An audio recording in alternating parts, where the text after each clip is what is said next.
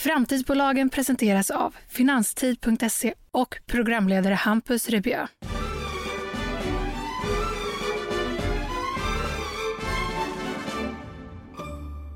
Hej och välkommen ska just du vara. Tänk dig att du arbetat ett helt arbetsliv och varje månad har hjälpt samhället genom att betala in skatt. På ålderns höst behöver du själv hjälp. Du kanske till och med behöver flytta in till ett vårdhem. Men ålderdomshemmet du hamnar på känns inte alls som ett hem. Snarare som en institution i sjukhusmiljö. Tyvärr är det verkligheten för många äldre idag. Undermåliga ålderdomshem i en oinspirerande miljö. Detta var just en av anledningarna som la grunden till företaget Odalen Fastigheters verksamhet. I sökandet efter ett bra vårdhem till en anhörig upptäckte de bristerna och tog saken i egna händer och började bygga vårdhem som skulle kännas som riktiga hem. Samtidigt som det skulle vara en bra miljö för personalen att jobba i. I dagens avsnitt träffar jag Alex Mabecker, vd på Odalen Fastigheter. Alex berättar om deras arbetssyn, att alla äldre förtjänar samma höga kvalitet och att de bygger bostäder som de själva vill bo i. Odalen har också inriktat sig på byggnation av skolor och andra samhällsbyggnader. Till exempel berättar Alex om de många fördelarna med att bygga förskolor och ålderdomshem i närheten av varandra. Där de unga och de äldre kan glädjas av varandras sällskap. Vi talar också om offentlig upphandling, om inspektionen för vård och omsorg, om serietidningar och om vad Alex tar i bänkpress. Och såklart om möjligheterna som öppnar upp sig då Odalen Fastigheter i januari 2022 blev en del av fastighetskoncernen SBB. Nu kör vi igång veckans avsnitt. Hej och välkommen Alex Mabecker, vd på Odalen Fastigheter. Tackar. Hur är läget? Tack, det är bara bra. Ja. Nyligen hit kommer från Göteborg, som sagt, till huvudstaden. Kan du ärligt säga vilken är den bästa kusten? Jag måste ju säga Göteborg. Ja, men det är väl härligt att vi har klarlagt det nu. Ja. Vad tycker du? Ja, jag är ju från inlandet i de djupa skogarna av Småland. Så jag säger Insjö. Du är mitt emellan alltså. En liten dyig Insjö. Ja, det är bra. Där har jag mitt hjärta. Ja, det är bra. Under de senaste åren så har ni byggt ett 30-tal samhällsfastigheter inom bland annat omsorg och skola. Kan du berätta om bakgrunden till Odalen Fastigheter och varför ni startade? Självklart. Vi går tillbaka till 2012-2013. Då träffade jag Thomas och Magnus, fortfarande partners idag. Vi startade Odalen Fastigheter och ett första projekt vi hade var på Odalsvägen i Sigtuna i Märsta. Därav namnet Odalen Fastigheter. Då gjorde vi ett litet projekt till Humana, träningslägenheter. Ganska kort därefter så fick vi kontakt med Österåker kommun som var i behov av ett äldreboende. Vår kontakt med Humana gjorde att vi fick med Humana in i det projektet och ett samarbete med kommunen där vi planlade för det här äldreboendet och där vi själva skulle sätta oss in i det. Och samtidigt då så fick en av våra delägare och min partners nära anhörig en sjukdom som gjorde att han var tvungen att söka sig till ett biståndsbeprövat äldreboende. I letandet efter ett boende åt honom slogs vi av en otroligt genomgående dålig kvalitet i de boendena som man sökte sig till. Så där och då väckte det stora och starka känslor för oss personligen, som också är någonting som vi har burit med oss in i Odalen, som också har legat till grund för vad Odalen står för och vad vi gör idag. Helt värderingsstyrt bolag. Så vi tog med oss våra erfarenheter från de boendena om hur vi inte vill att det ska vara. Och sen arbetade vi tillsammans med Humana och Kristoffer Andersson som var fastighetschef på Humana då för att skapa ett boende där vi själva skulle vilja bo eller då placera våra nära anhöriga. Det var starten av Odalen. Vad var det då för saker som ni såg i de här boendena som ni ansåg då väldigt bristfälliga? Man kan säga ett biståndsbeprövat äldreboende, det ska vara ett hem åt våra äldre och ingenting annat. Det vi möttes av och det man fortfarande möts av idag givetvis, för vi har många äldreboenden som inte håller kvaliteten. Men man möts av en institutionell känsla, en sjukhusmiljökänsla med plastmattor, stålräcken, armaturer från någon annanstans. Där så vitt ljus, ingen myskänsla, inget hem. Och det var väl det som gjorde att man blev liksom bestört på något sätt. Man flyttar hemifrån för att man är i behov av det och så kommer man inte till ett nytt hem, tyckte vi då. Och vi tycker det fortfarande i väldigt, väldigt många boenden. Och det är förkastligt. Så får det inte vara. Mm. Vad tror du att det beror på att, för jag kan ju verkligen känna igen mig i den bilden av att det sorgligt nog kan kännas mycket mer som en institution, eller att om man ska dra det så långt och säga att det är människor som nästan förvaras på ett ställe utan att det ska vara med en omsorg så att säga för personen. Och där det då såklart inom äldreomsorgen finns fantastiska eldsjälar som försöker göra det så bra som möjligt med personalen då. Men där kanske inte förutsättningarna alltid är de bästa. Alltså det är ju lätt att gissa att det handlar om ekonomi, att de ser ut på det viset att det inte är bra kvalitet. Men finns det ytterligare parametrar? Handlar det om kunskap eller vad tror du gör att det är så många då som brister på de punkterna? Först och främst ska jag bara säga, precis som det du är inne på, vi är ett fastighetsutvecklingsbolag. Så att när vi tittade på det jag precis nyss nämnde med kvaliteten, hemkänsla och det där, det handlade just om fastigheten och det som vi kan påverka. Men precis som du säger, det finns så otroligt många eldsjälar och otroligt duktiga människor inom vården. Jag skulle säga att merparten är det. Men det var ju också det vi kände, att vi är tvungna att också bidra till att de får en bättre arbetsmiljö. De kan bli inspirerade av att vara på jobbet och att man skapar en känsla från början så att du får ännu lättare så får du lättare att jobba i den miljön. Och anledningen, alltså det är klart, man kan gå tillbaka långt i tiden tror jag och titta på hur vårdreformerna har sett ut och vilka typer av boenden man har haft. Jag kom från Mellerud och minns när man hälsade på farmor som var på ett ålderdomshem till exempel, och det var ju mer också av en social kontaktyta. Man behövde flytta hemifrån kanske och man var i viss behov av en vård och sådär. Men nu har ju också äldreboendena blivit till att verkligen vara relativt sjuka och i stort behov av vården. Sen kanske varför, det kan vara både ekonomiska skäl, det kan vara bristande kunskap eller bristande engagemang eller tanke av att man själv ska bo där. Men det är också klart att många äldreboenden idag kommer ju från äldre fastigheter. Och det är också de vi hela tiden pushar på ihop med kommande behovet av demografiska ökningen. Man behöver ersätta gamla boenden. För jag tycker inte att det är värdigt att bo i boenden idag som inte ens har egna toaletter. Utan där man ska dela toa. Ser det ut så på ställen i Sverige? Ja, det gör det tyvärr. Ihop med det vi precis nämnde förut med institutionell miljö eller sjukhusmiljö. Och det är också så att, bara komma utifrån en pandemi nu som nyss har varit och till viss del fortfarande är. Och det är klart, gamla äldreboenden håller heller inte måttet när det gäller välfärdstekniken och kan bidra till att sjukdomar eller virus eller bakterier inte sprids vidare. Så att det finns otroligt många parametrar, men den viktigaste för mig, det handlar fortfarande om hur skulle jag vilja att min mamma och pappa bor när de blir äldre och är i det här utsatta läget. Och jag brukar säga att ingenting annat än det bästa är gott nog för våra äldre. För det är ett skede i livet när man inte kan välja att flytta någon annanstans senare. Så att vi kan inte prata om olika nivåer på de här boendena, utan alla ska hålla precis lika god nivå oavsett om det är innerstan i Stockholm eller hemma i Mellerud. Så ska alla äldre bo precis lika bra.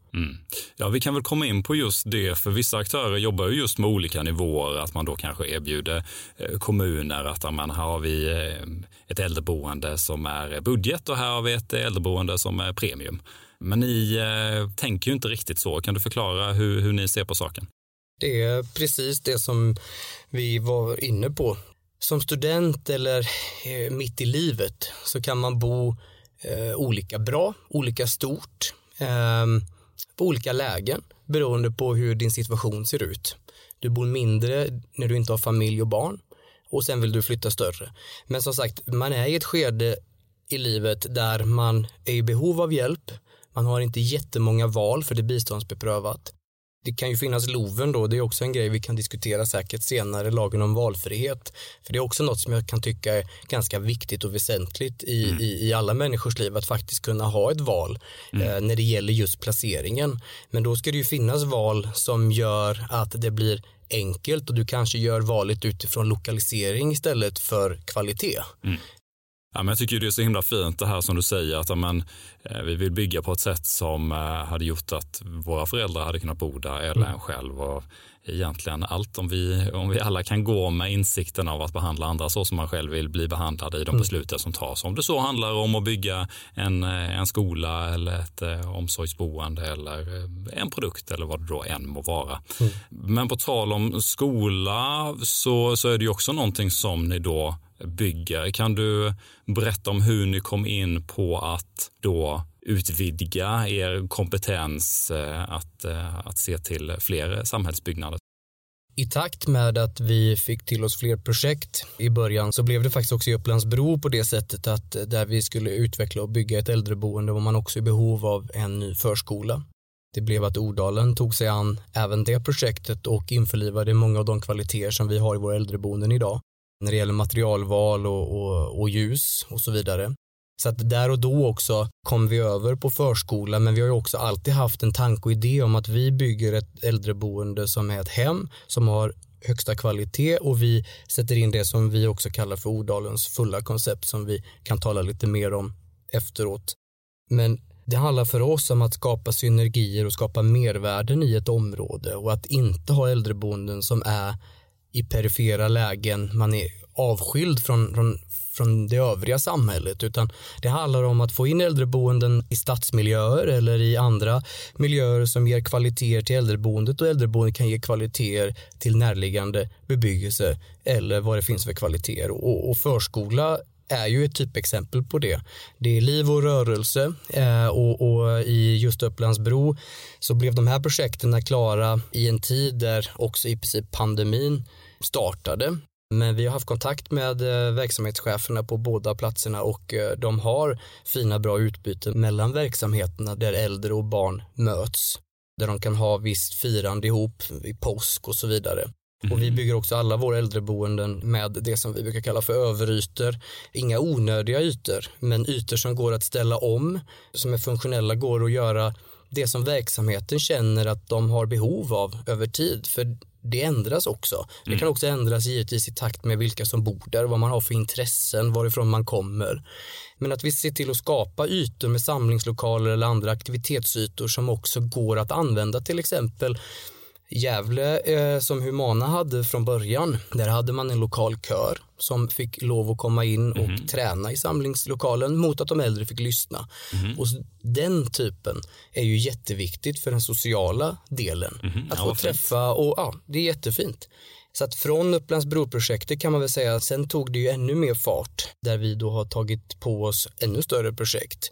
Både förtätningsprojekt i Göteborg vid Altplatsen. Vi köpte också ett stort område i Ängelholm i Vejbystrand som var Gamla Sommarsols rehabiliteringsanläggning. Där vi åtog oss att fortsatt låta området andas rehabilitering och rekreation, men i en ny tappning så att säga. Så stora delar revs och idag där så finns det ett äldreboende, ett LSS-boende, och vi planlägger nu för en ny skola. Och vi hoppas även kunna komplettera området med ett x antal trygghetsbostäder så småningom. Och då får man ett område som ligger otroligt vackert nära havet i Ängelholm, som har många olika segment som alla kan på ett eller annat sätt komplettera med varandra och skapar en liv och rörelse och dynamik i området. Ja, men häftigt, och det låter ju liksom kul också att tänka i det här helhetskonceptet att men som du säger med om man kan kombinera förskola och äldreomsorg, att det ligger i närheten och man kan ha ett gemensamt påskfirande. Jag tänker att det ger så mycket för alla. Det gör det verkligen, och jag tror ju även just trygghetsbostäder som det också varit mycket prat om på senare tid är också oerhört viktigt komplement i det här arbetet med att försöka säkerställa boende åt våra äldre och också få igång en flyttkedja, för vi har många äldre idag som Men ensamheten är den är stor, den är utbredd och den är väldigt, väldigt jobbig. Ensamheten är inget roligt. Och att hitta boendeformer som kan komplettera varandra och där vi kan dra nytta av. Trygghetsbostaden i närheten av ett äldreboende är ett bra exempel på det. Så det hoppas jag och tror att vi kommer se mer av, som också skulle kunna bidra till flyttkedjan där vi har äldre kvinnor och män som bor ensamma i stora villor. Så det tror jag också är en jätteviktig del i det här. Ja, för det känns ju också lite problematiskt idag att mycket av äldreomsorgen när du flyttar dit, att det kanske är att du kan inte liksom bo själv. Att det är av fysiska bekymmer kanske som du behöver komma in på ett boende. Och det är också lite sorgligt för att just att det kan vara så himla socialt och trevligt att också bo där om det är under goda förutsättningar.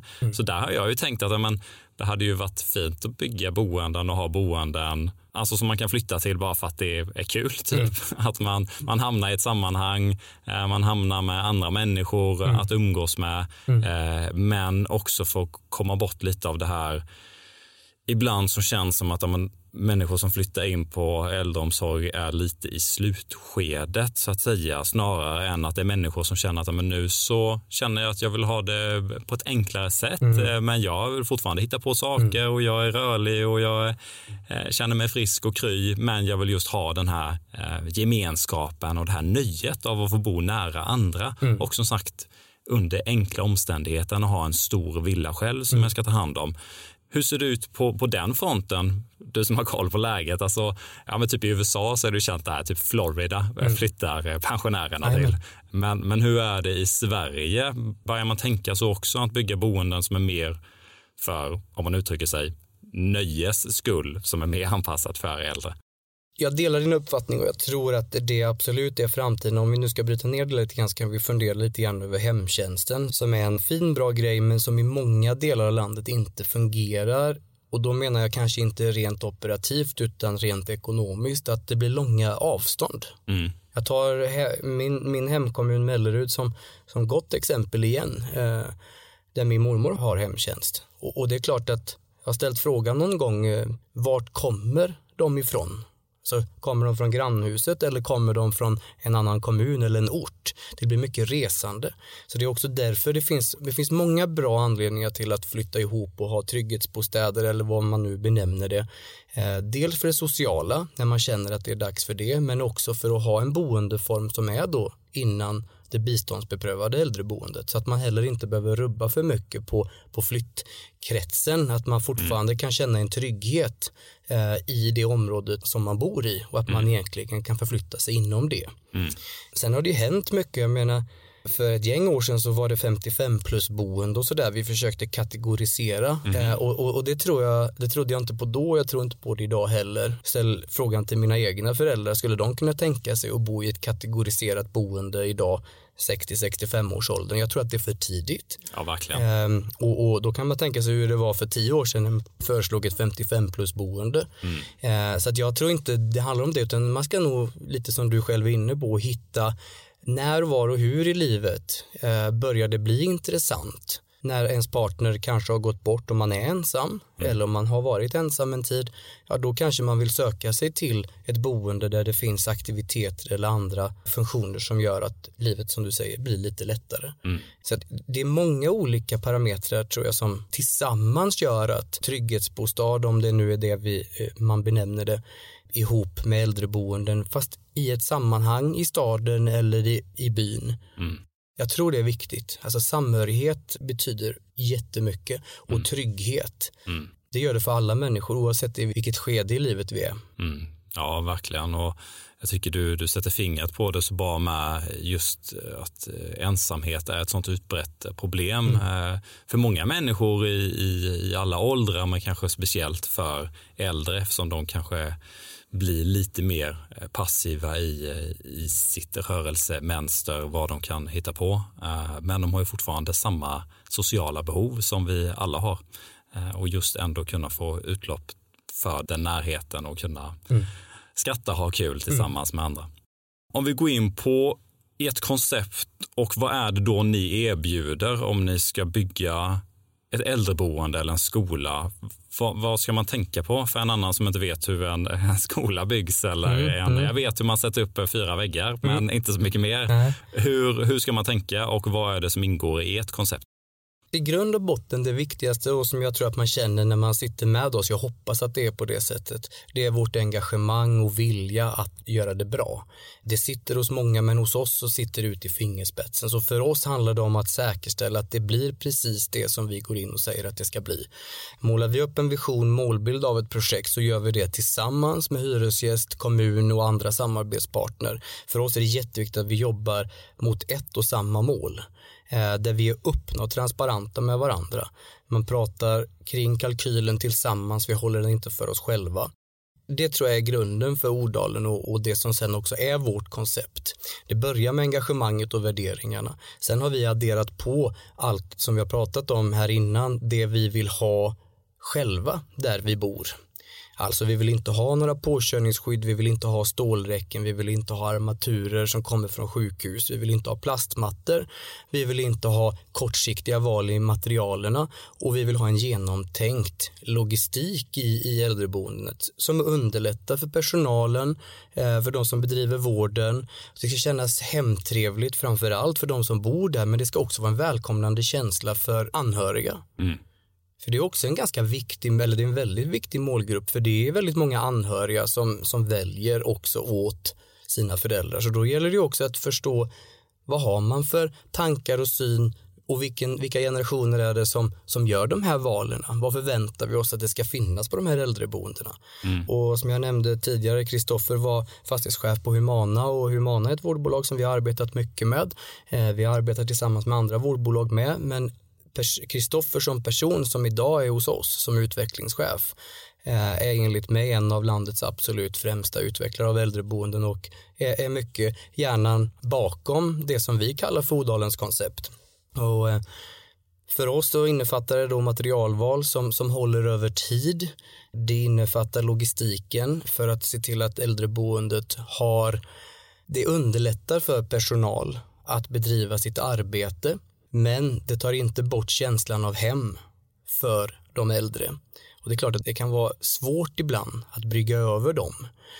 Men där tycker jag vi har varit otroligt duktiga på att skapa de kvaliteterna och gömma bort det som är vården. Vi bygger bort dem på något sätt, vi gömmer dem. Och sen har vi ett ljuskoncept med dagsljussimulering ihop med våra andra tankar kring logistiken, och vi brukar höja upp ett av våra äldreboenden, det senaste vi har färdigställt i Vejbystrand, som har atrium och ljusgårdar i varje avdelning i kombination med den här dagsljussimuleringen. Det skapar miljöer som blir så otroligt harmoniska och som också betyder så mycket.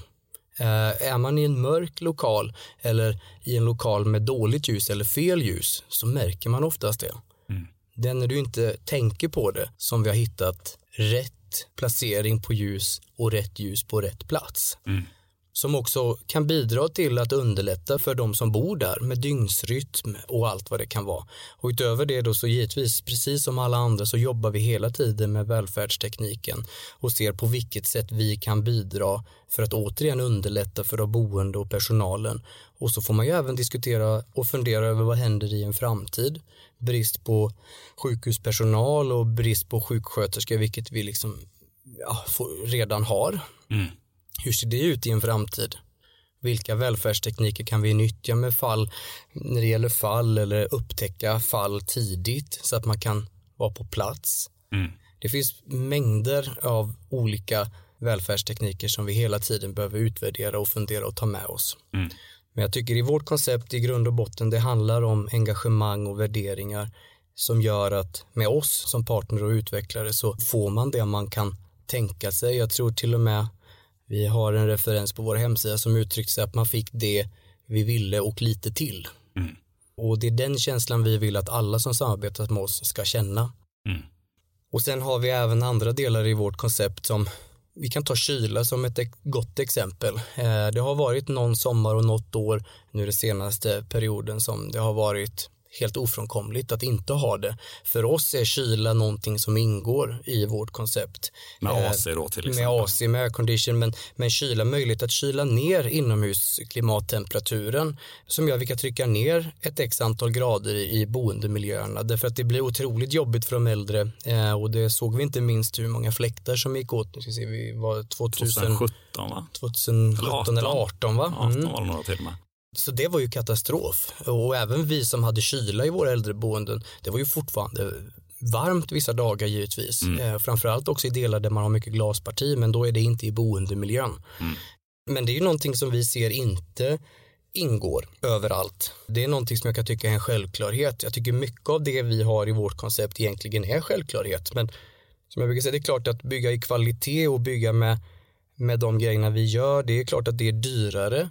Vi hade kunnat välja andra materialval eller bygga på annat sätt.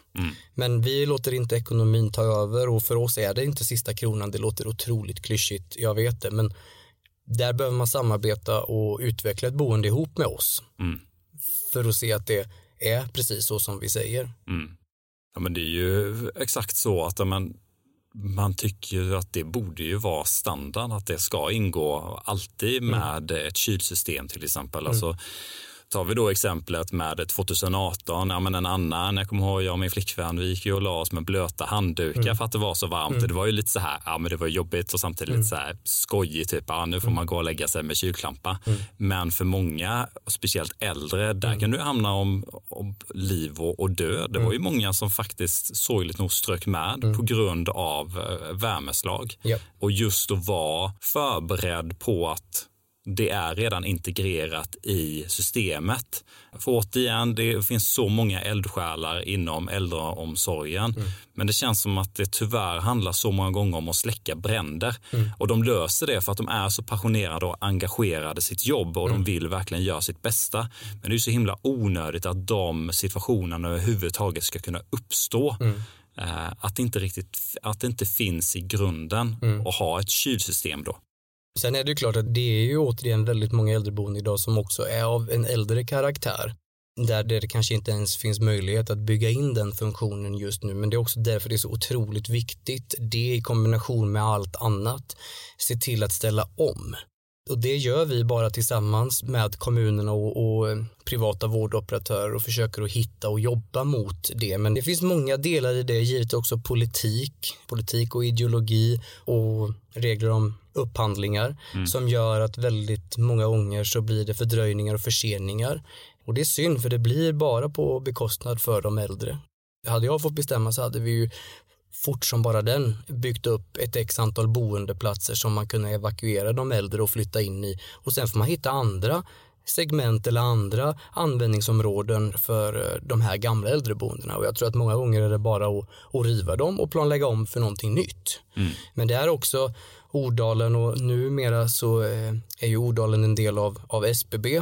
Och det ska vi komma in på. Det ska vi komma in på och i och med det ska jag ändå då få sagt att då är ju vi en än starkare part för sådana samarbeten också med kommunen. Där vi kan komma in och bygga ett nytt äldreboende för att evakuera eller förflytta över boende från ett gammalt. Och sen där Odalen då med SBB-koncernen och alla dess olika områden som man har inom SBB skulle kunna erbjuda och planlägga om och kanske bygga hyresrätter eller komplettera med trygghetsbostäder eller vad det än kan vara. Om vi kommer in på politiken, vi befinner oss just nu i 2022, vilket är valår. Det är val här nu i september. Hur kan det komma att påverka er och hur ser ofta samarbetsviljan ut från kommunernas sida? Så känns det självklart när vi talar om det att det ska kännas hemtrevligt och man ska satsa på att ha ett kylsystem exempelvis. Men i lagen om upphandling och liknande så måste ju kommunerna vara ombord på det också. Kan du berätta hur det ser ut för er och vilka utmaningarna ni kan möta? Ja, det är klart. Valår är ju alltid speciellt oavsett nästan vilket segment man är i och att där man också givetvis försöker, tror jag, man behöver hitta en balans i att hitta delar som, nu tar jag ingen specifik kommun, men om man bara utgår ifrån liksom politiken och tänker sig att man vill ju också klargöra att man på ett eller annat sätt har relativt bra beredskap för framtiden och man kan också kanske erkänna att det finns ett par boenden som ska läggas ner eller man behöver göra en omflytt och så vidare. Men i och med pandemin nu så är det ju så att vårdbehovet då kan många tycka har minskat eller att köerna har minskat. Men det är enligt mig personligen i alla fall inte på grund av pandemin och antalet så att säga omkomna i pandemin, utan det handlar också mångt och mycket om att man, precis som vi på jobbet, har valt att vara hemma och det finns annan möjlighet till att kanske rå om sin mamma och pappa och så vidare. Men det underliggande behovet och demografin talar sitt tydliga språk. Vi kommer att behöva de här platserna, jag menar i kombination med nedläggningen av äldreboenden. Så har vi ett enormt arbete att göra och det gör vi bara tillsammans med kommunerna. Men det är klart att till viss del då så politiken och ideologin där man kan tycka och tänka lite olika. För min del så handlar det väldigt mycket om att jag vill inte prata politik eller partifärger eller partier, utan jag vill prata för vem, varför vi bygger och hur vi kan vara behjälpliga för att säkerställa att landets äldre får någonstans bra att bo. Det är mitt arbete. Sen hur vi kommer dit, vissa kommuner blir det svårt att föra den dialogen för man kanske ska bygga och drifta och äga själva. Men i min värld så tycker väl jag inte att komplexa byggnader som till exempel ett äldreboende, vi gör det här varje dag, året runt och har hållit på med det här nu 9-10 år.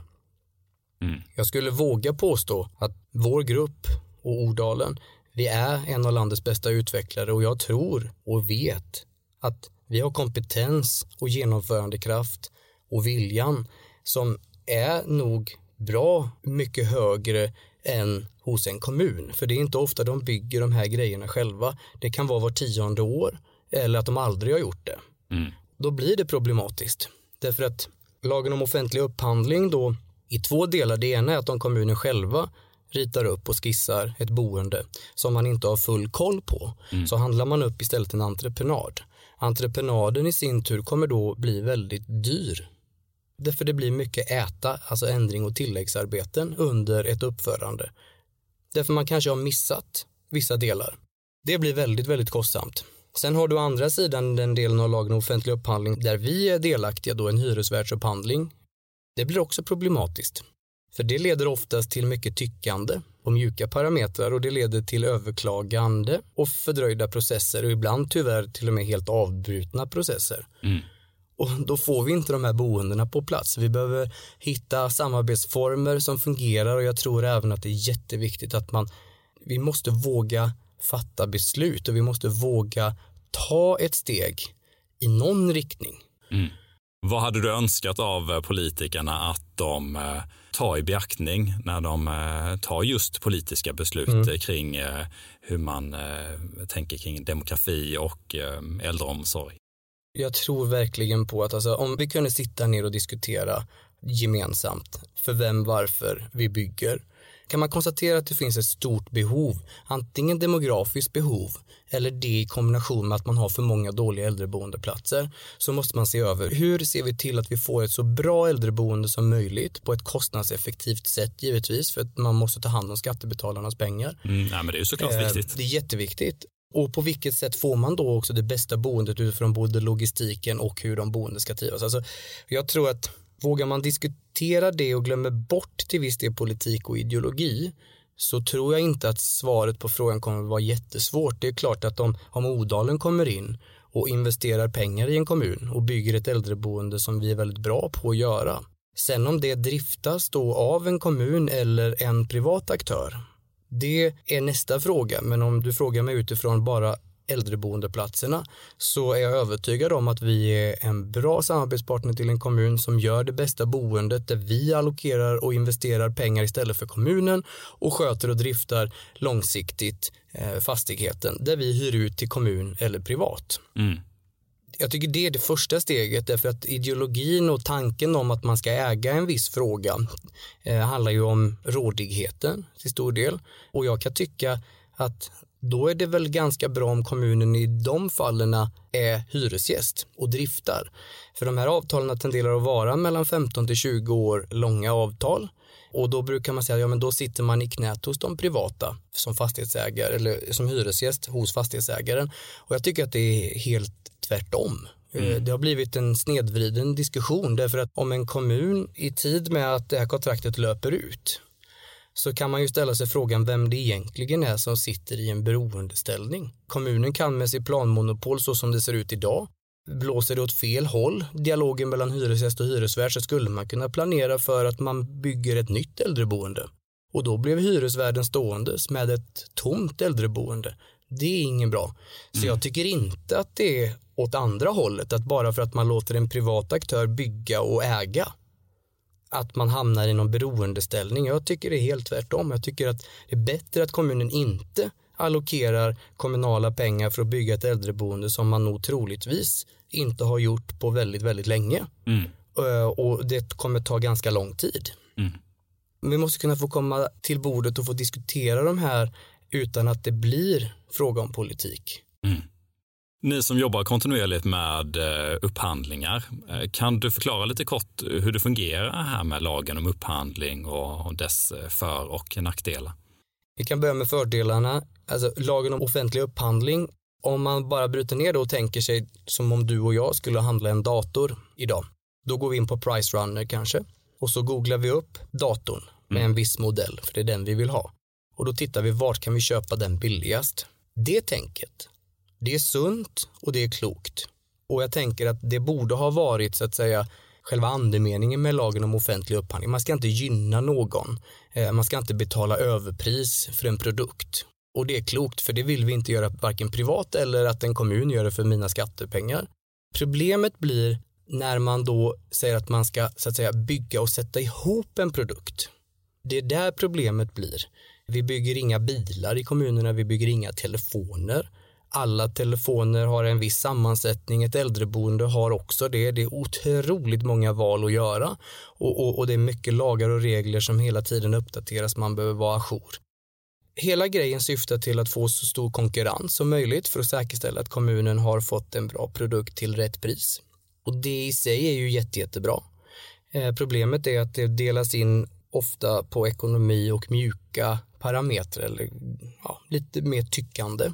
Kanske en projektsammansättning, vilken organisation det är, tidigare referensprojekt och sen mjuka parametrar typ som vårt koncept eller liknande som ställs mot någonting annat. Och det kanske är rätt klart i upphandlingen vem som borde eller ska vinna, men när den är klar och avgjord och tilldelningen har skett så tycker jag att det allt för ofta blir då andra bolag som överprövar eller överklagar, och det kan ju gälla även oss då man kanske anser att man har blivit orättvist behandlad eller att det är något felaktigt i upphandlingen. Så de är otroligt komplexa, de här upphandlingarna. Det ska ju inte finnas utrymme till olika tolkningar, men det är ju det blir. Man försöker tolka meningar på olika sätt för att få en fördel av sin egen tolkning på något sätt. Så uppfattar vi de upphandlingarna som vi har varit med i. De senaste 3 upphandlingarna som vi har varit med i, där har ju alla 3 har ju blivit omprövade och överklagade.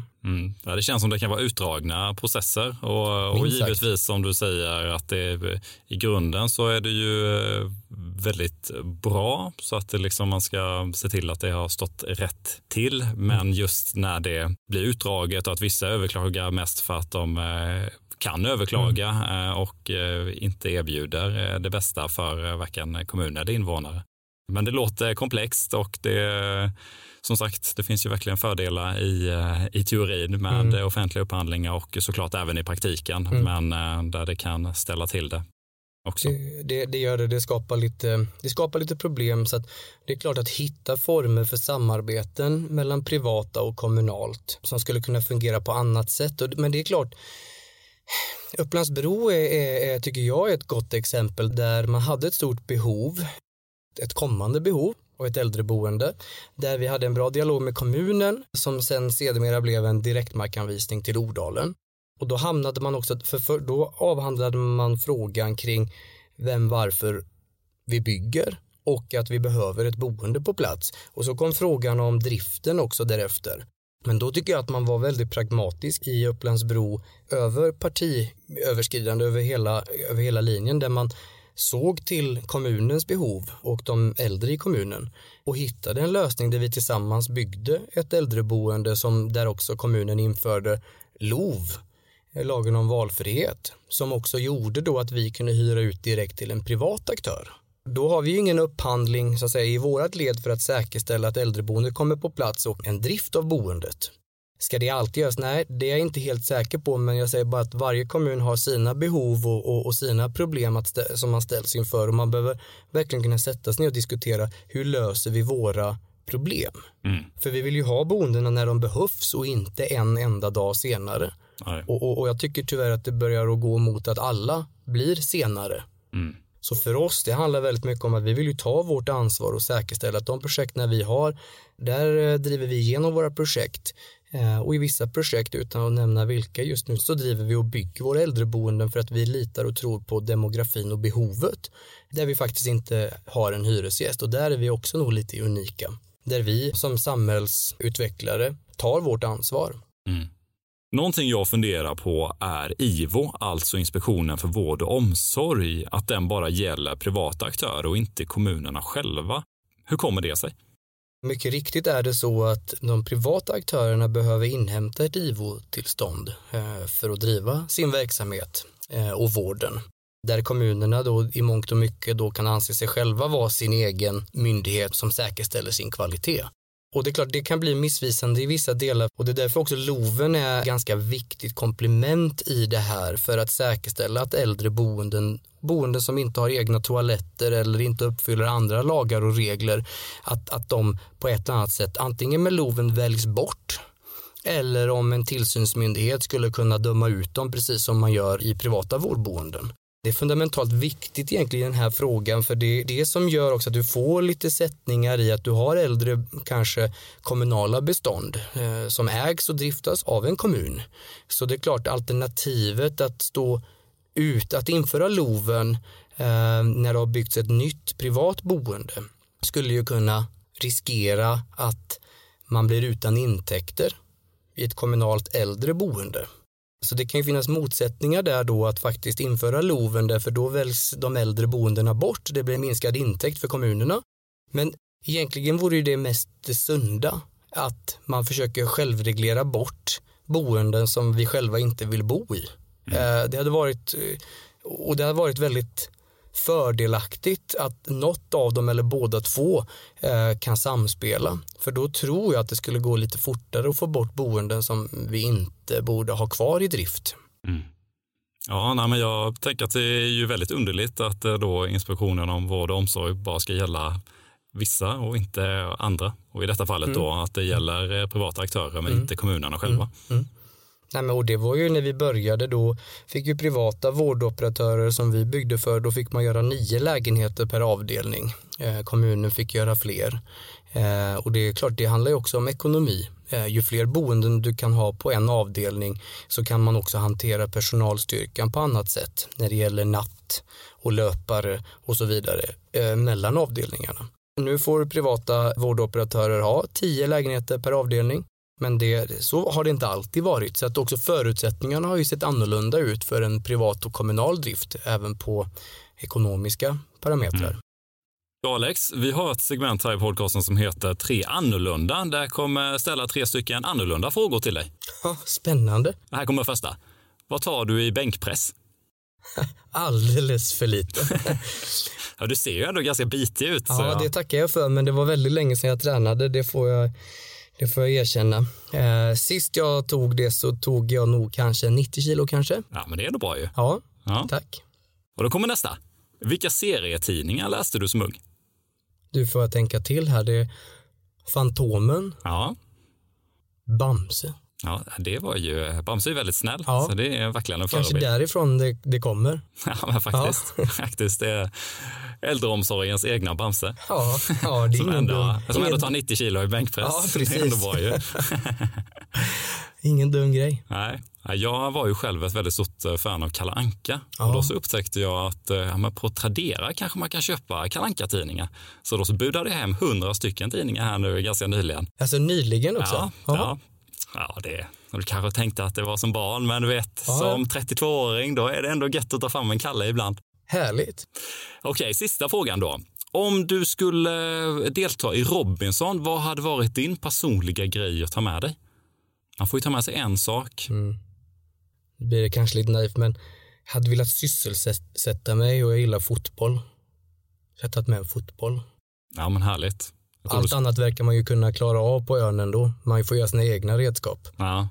En fotboll. Om du har sett en Castaway, då är det är ju en volleyboll i och för sig då, men den fyller ju en väldigt viktig funktion. Ja, den gör det. Ja, Wilson då som den heter. Precis, jag tänker man kan ha den som huvudkudde också. Ja, verkligen.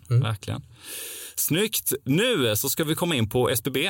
För i januari så blev ni uppköpta av SBB. Kan du berätta om anledningen till att ni valde att ingå i den affären? Odalen har under många år arbetat med sitt varumärke, sina värderingar och blivit en utvecklare i Sverige som utvecklat många bra, fina äldreboenden. Våra samarbetspartner och de hyresgäster vi har jobbat med uppskattar våra samarbeten och vi lika så. Under den senare tiden så har vi också funderat lite grann på hur vi över tid, för frågan givetvis kring ägandet och det långsiktiga ägandet är ju viktigt, inte minst. Vi pratade förut om politik och våra dialoger med kommuner och sådär. Då vill man också veta att man kanske är kvar eller att man finns på plats. Samma sak med hyresgästerna. Så under förra året så hade vi många gånger frågan uppe kring på vilket sätt vi skulle kunna bli en part som också är med och fortsatt äger kvar och håller kvar vår kontakt med hyresgästerna även efter att vi är klara. Givetvis frågan om att äga själva dök upp. Jag har otroligt stor respekt också för att bygga upp en egen förvaltningsorganisation. Det kräver tid, kapital. Där jag insåg ihop med mina partners att det är ingenting som vi kommer att klara av och heller inte klara av att säkerställa att förvaltningen får lika hög och bra kvalitet som vi har sett till att skapa i Odalen som utvecklare. För det är också jätteviktigt. Vi vill hålla en hög kvalitet genom hela våran process. Och då har vi samarbetat med SBB de senaste 2 åren. Vi har haft JV-konstruktioner på ett x antal projekt så att vi har ju också lärt känna varandra i våra processer och arbetsmetodiker och också skapat ett förtroende gentemot varandra. Där vi också har följt deras förvaltningsorganisation som har stärkts med åren, också i anledning när man köpte upp Hemfosa. Så för oss så det är klart att det blev en naturlig punkt att diskutera i slutet på förra året som båda parter spann vidare på och det gick ganska fort för oss att finna fram till gemensamma visioner och ambitioner kring att Odalen då skulle ingå i SBB-koncernen. Kan du berätta vilka möjligheter som nu öppnar upp sig genom att ni ingår i SBB? SBB är ett bolag som jobbar otroligt engagerat i miljöfrågor. De har som jag sa en förvaltningsorganisation som är på plats. Odalen med vårt varumärke och våra värderingar som fortsätter ska också vara väldigt tydlig med. Vi kommer fortsatt driva Odalen fastigheter som eget varumärke och som utvecklare av äldreomsorg och äldreboenden inom SBB-koncernen. Så våra förutsättningar att fortsatt vara med i de kommunala upphandlingarna och även på bredare plan kunna diskutera med kommunen kring de här samarbetsformerna som jag nu tog upp tidigare med att bygga nytt, förvärva gamla äldreboenden för att planlägga om dem och bygga upp någonting annat. Det stärks. Och vi har givetvis finansiella muskler i samband med det och att vi ingår i SBB-koncernen som gör att vi kan ta på oss fler och större projekt och sen inte minst att SBB har en otroligt stor byggrättsportfölj där vi och vårt team ska komma in tillsammans med deras affärsutvecklingsteam och se över på vilka platser och vart vi kan utveckla fler äldreboenden som då blir i Odalens koncept, vilket vi tycker att alla äldre ska få möjlighet att bo i. Kan ni se även utanför Sveriges gränser när det kommer till uppbyggnad? SBB finns ju utanför Sveriges gränser och i den mån som man behöver och utbyte kommer ju att ske mellan de olika länderna där det utvecklas äldreboende. För det handlar ju även för oss. Vi vill ju hela tiden utbyta erfarenheter och det gäller ju inte bara inom SBB utan vi vill ju utbyta erfarenheter även med våra branschkollegor i Sverige för att se hur vi tillsammans kan bli ännu bättre. det ska byggas så många äldreboenden så att det skulle kunna komma ytterligare fler utvecklare av äldreboenden. Men så länge vi kanske gemensamt har en och samma vision om att vi säkerställer bra äldreboenden, så jag ser inte att vi krigar på samma saker, för det är alldeles för många boenden som behöver byggas. Så att erfarenhetsutbytet, och givetvis finns det grejer som vi gör och har gjort som skulle passa och vara lämpliga i andra länder, i våra nordiska grannländer till exempel, där SBB utvecklar och har byggrätter, så kommer vi ju givetvis att vara behjälpliga och hitta de samarbetsformerna. I och med att ni ingår det här samarbetet med SBB så går ni också från 5 personer i organisationen till flera 100. Vad betyder det för Odalen? Det betyder givetvis jättemycket och vi har flera 100 medarbetare nu, men vi har också ett antal personer som redan innan SBB köpte upp oss och Odalen, som är otroligt duktiga inom segmentet just äldreboenden. De personerna tillsammans med oss kommer ju utgöra ett mycket starkare team idag, och vi blir då också fler. Så vi kommer kunna nå ut till fler och vi kommer kunna besöka fler kommuner som kan samarbeta med Odalen. Så det betyder jättemycket, och samtidigt också synergierna i våra medarbetare på förvaltningsorganisationen. Vi kommer få stora synergieffekter av vårt utvecklande ihop med förvaltningen. Det förvaltningen och vi kan tala i tidiga skeden för att hitta lösningar på klimat och miljö i byggnaden som funkar och håller långsiktigt. Med idéer som inte vi har tänkt på innan, som du kanske tänker på om du sitter i en förvaltningsorganisation. Så de synergierna kommer att bli fantastiskt bra, och framförallt för våra hyresgäster, där det inte blir så tvära snittlinjer mellan vi som utvecklar och förvaltningen, utan vi är tillsammans. Där förvaltningen kommer in tidigt, får träffa hyresgästerna, och där också vi som utvecklare har tagit fram produkten även är med i fortsatt förvaltning och diskussion med hyresgästerna. För det kan ju också vara en viktig del utifrån att man har haft och fört en dialog kring vad någonting skulle bli, som man sedan lämnar över till förvaltningen. Då är det viktigt att man har med sig det och kan också ställa frågan tillbaka till oss om det är någonting som eventuellt inte skulle uppfylla de kriterier eller mål som man har tänkt sig. Då kan vi ta den dialogen med förvaltningen och se till att säkerställa så att det blir så. Allt för att det ska bli ett så bra äldreboende som möjligt och en hemmiljö att trivas i för våra äldre. På ett personligt plan, Alex, nu när du faktiskt då har sålt bolaget som du har varit med och drivit upp, hur ser det ut med den personliga motivationen och fortsätta i samma takt? Min motivation den växer för varje dag som går, oavsett tiden innan 27 januari och tiden efter. För varje dag man bara känner att vi har boenden som behöver ersättas och landets äldre inte har tillräckligt bra boenden, så kommer min motivation fortfarande att växa för varje dag som går. Och att också få komma in i en organisation, i en koncern med så otroligt mycket kompetens, och komma in i ett skede nu, för att vi har startat Odalen och drivit upp det. Jag är otroligt stolt och glad över vad vi har åstadkommit och det varumärke och de samarbeten vi har. Det ska vi bara fortsätta med våra samarbetspartner och förhoppningsvis utöka våra kommuner som vi är närvarande i och våra samarbetspartner, så att det blir fler äldreboenden som byggs med vårt koncept. Så jag ska säga att det har min motivation har nästan ökat ännu mer efter det här uppköpet. Och det känns otroligt inspirerande. Men det är klart, det visste man inte när man kan känna sig efter en sån försäljning, kan man känna sig en aning tom precis direkt efteråt. Man har hållit på med någonting i 9-10 år och jobbat så engagerat. Det gick nästan luften ur först. Men så på morgonen när man vaknar upp igen och samtalen drar igång precis som de var dagen innan. Bara att vi har ännu fler medarbetare och kompetens att bolla. Det är otroligt häftigt. Ännu större möjlighet att förbättra äldreomsorgen. Ja.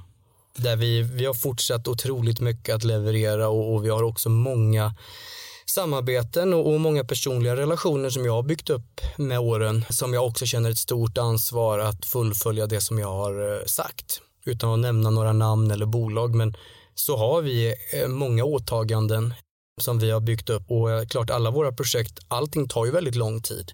Så det är ju dialoger vi har påbörjat för flera år sedan som vi knappt har kommit igång med. Och det är också spännande. Så att man kommer se mycket av Odalen, hoppas jag, under 2022 och i en framtid. Och vi ser fram emot att vara en del av det här sociala utbyggnaden av äldreboendena. Ja, spännande. Hur tror du att äldreomsorgen kommer se ut i framtiden? Jag tror att vi behöver inhämta mycket bra exempel från andra länder. Alltså man driver inte äldreomsorgen eller ser på det precis på samma sätt som vi gör. Och jag tror att välfärdstekniken kommer att bli viktig eftersom att vi kommer nog tyvärr att få en brist på sjuksköterskor och personal inom vården, vilket liksom redan är ansträngt idag. Och det är i takt med att vi har en demografisk kurva som kommer att peka rätt uppåt. Så vi kommer ju behöva utveckla det här kontinuerligt hela tiden, och där en välfärdsteknik ska vara personal behjälplig, men vi får ju inte glömma bort det rent humana, alltså kärleken och det sociala. För då, rent personligen, så då har man tappat väldigt mycket. Vi kan inte bygga bort allting, eller vi kan inte ersätta saker och ting med välfärdsteknik, för vi behöver fortfarande ömhet och kärlek och en viss tillsyn. Så att jag tror att det kan bli en utmaning, och jag menar inte minst också med tanke på att vi har ett sånt stort behov som gör att vi måste bygga, enligt mig, så otroligt många äldreboendeplatser. Så behöver vi liksom parallellt med det jobba med att utveckla andra typer av välfärdsteknik, samtidigt som vi på en ganska kort tid behöver se till att säkerställa många nya äldreboendeplatser. Så det är klart, det blir en utmaning att göra de två simultant. Men det är tur att det finns experter på området som arbetar febrilt varje dag med att försöka göra det bättre. Då har jag en sista fråga till dig, Alex. Vad är ett framtidsbolag för dig? Ett framtidsbolag för mig, det är ett bolag med en tydlig inriktning, med ett varumärke, med hjärtat på rätt ställe, som har en vilja förändra eller göra någonting bättre i det segment eller nisch som man är i. Då ska du ha ett hjärtligt stort tack, Alex, att du har kommit hit, och jag tänker att ni ska etablera det nu, äldreomsorgens egna Bamse. Ja, det kan bli så kanske. Ja, så får vi se att om cirka 60 år sådär så hoppas jag att det finns ett riktigt, riktigt bra Odalen-boende för mig att komma till. Det hoppas jag också, och jag hoppas att jag själv kommer att bo i ett som vi själva har utvecklat. Stort tack och fortsatt stort lycka till med er verksamhet. Tack, Hampus. Du har precis hört podcasten Framtidsbolagen. Ett initiativ av finanstid.se och programledare Hampus Rebjö.